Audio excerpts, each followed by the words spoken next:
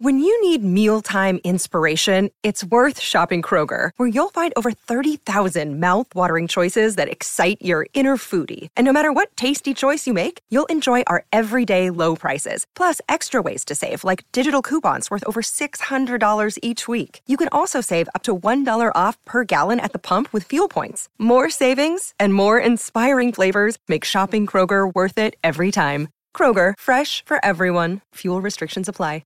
So we might as well welcome in our next guest, the guru that is all things AFLW. We go no one better because Sarah Black is that person. She joins us on the line. Hi, Sarah. Hi, John. How are you going? Going very well. What an exciting round of AFLW it's been. It's obviously still going right now, but a very simple one to start. Can anyone take down Melbourne? Because, they 13 games in a row at the moment. They look even stronger this year. They certainly do. They were absolutely dominant against Hawthorn. Such was the level of confidence they had coming into this game. The Mixner handed the reins over to Shay Sloan, an assistant coach, sister of Rory Sloan, actually, to look after this one. So they're sitting pretty at the moment. I'd like to see them come up against the likes of Adelaide and North Melbourne, which will come as the season progresses. But, Melbourne's flag to lose at the moment. Absolutely. They're sitting pretty 4-0 on top of the ladder and alongside Adelaide. They had a 10-10-70 win, Melbourne over Hawthorn. What makes Melbourne so good? I mean, we know that they're well coached. They lose Daisy Pearce in the off-season, obviously retires, and they're just looking like they're going to walk this premiership in. I know it's early and we don't want to go the early crow, but they just look as good as ever, the Ds. Yeah, they've had some really smart recruiting over the years. They've gone for a particular type of player too, so players who can run and carry and, most importantly, dispose of the ball really well. So their kicking ability is really up there and stands out a lot when it comes up against someone like a Hawthorn who's only been in the system for a year or so. So they've just gradually built over time and they've got that familiarity with each other too. They're a very settled lineup. They know where to kick to each other. They know that someone's going to be in that spot at that particular time. And at the moment, that sort of game knowledge and awareness has really set them apart.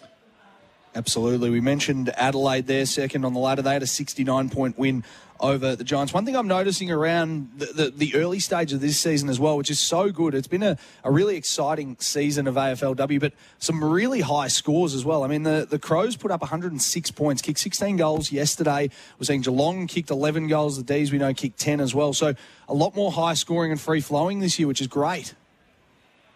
Yeah, slightly longer quarters helps from the outset there. 2 minutes longer per quarter this year. And it's just, I think it's just been a matter of time, just in terms of building fitness, building cohesion and knowledge around game plans and the like. So I think, while we are seeing really high scores from those top sides, what you do need to look for too are the losing margins. So Adelaide defeated GWS 106-37. Last time these sides played, it was 97-1. So, that gap is still considerable, but it's slowly closing. It's been a very exciting start. I've watched a couple of games already and I'm absolutely loving it. Nice to see some new teams in the top 8 early in the season as well. Essendon and Richmond, Carlton falling a little bit, but the Saints got their first win on the board today. At one point I was obviously down here at Crown just setting up for the show. At one point I looked, it was 21-0. And then the Saints went bang and kicked 7 in 3 quarters of footy. Yeah, so 5 to finish in that last quarter against Collingwood, keeping the Pies scoreless.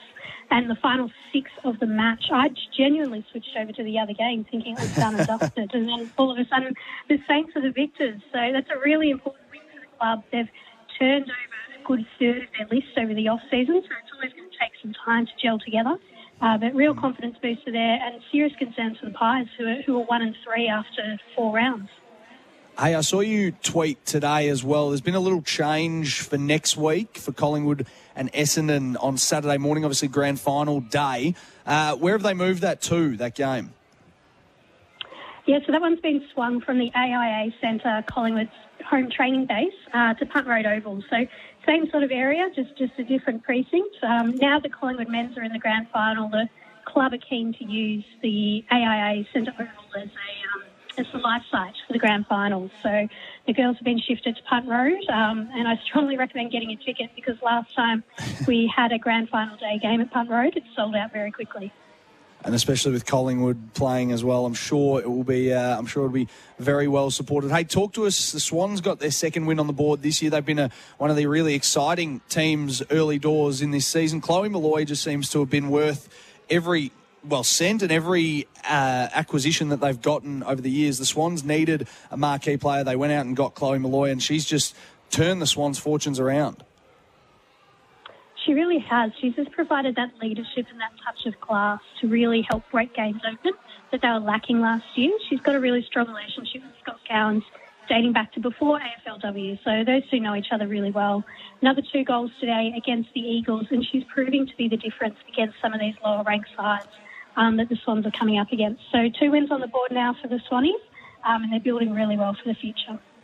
Absolutely. Talking to afl.com.au, AFLW reporter Sarah Black. Sarah, the CBA landed this week. We're going to get an increase in games over the next couple of years, 12 games in 2025, 14 in 27. And, it might get a bit bigger as time goes on, but positive steps for the AFLW as well. Definitely. I mentioned earlier that the Pies might be in trouble at 1 and 3 after 4 rounds, and that's because we've only got a 10-round season. So, it's pretty cutthroat at the moment. So longer seasons are obviously going to be better for everyone involved. I do like the gradual progression too. I think that, if we just jump straight up to 17 straight away, you're going to see some issues when it comes to injuries and body load and training loads. So a gradual progression, I think, is the right way to go there. What is the outcome here? What do the players and I guess the fans and everyone involved want 18 games? So you play one team each week, or is 15 the number? What's the happy medium here for the AFLW long term?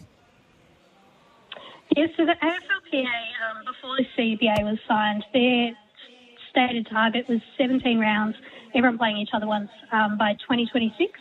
That's clearly been talked down as part of this negotiation. So we're sitting at about 14 if certain metrics are made around crowd attendance and broadcast figures. I'd love to see everyone play everyone once. It's obviously not an equitable fixture as hard as they try to get a balance of strength across your 10 rounds.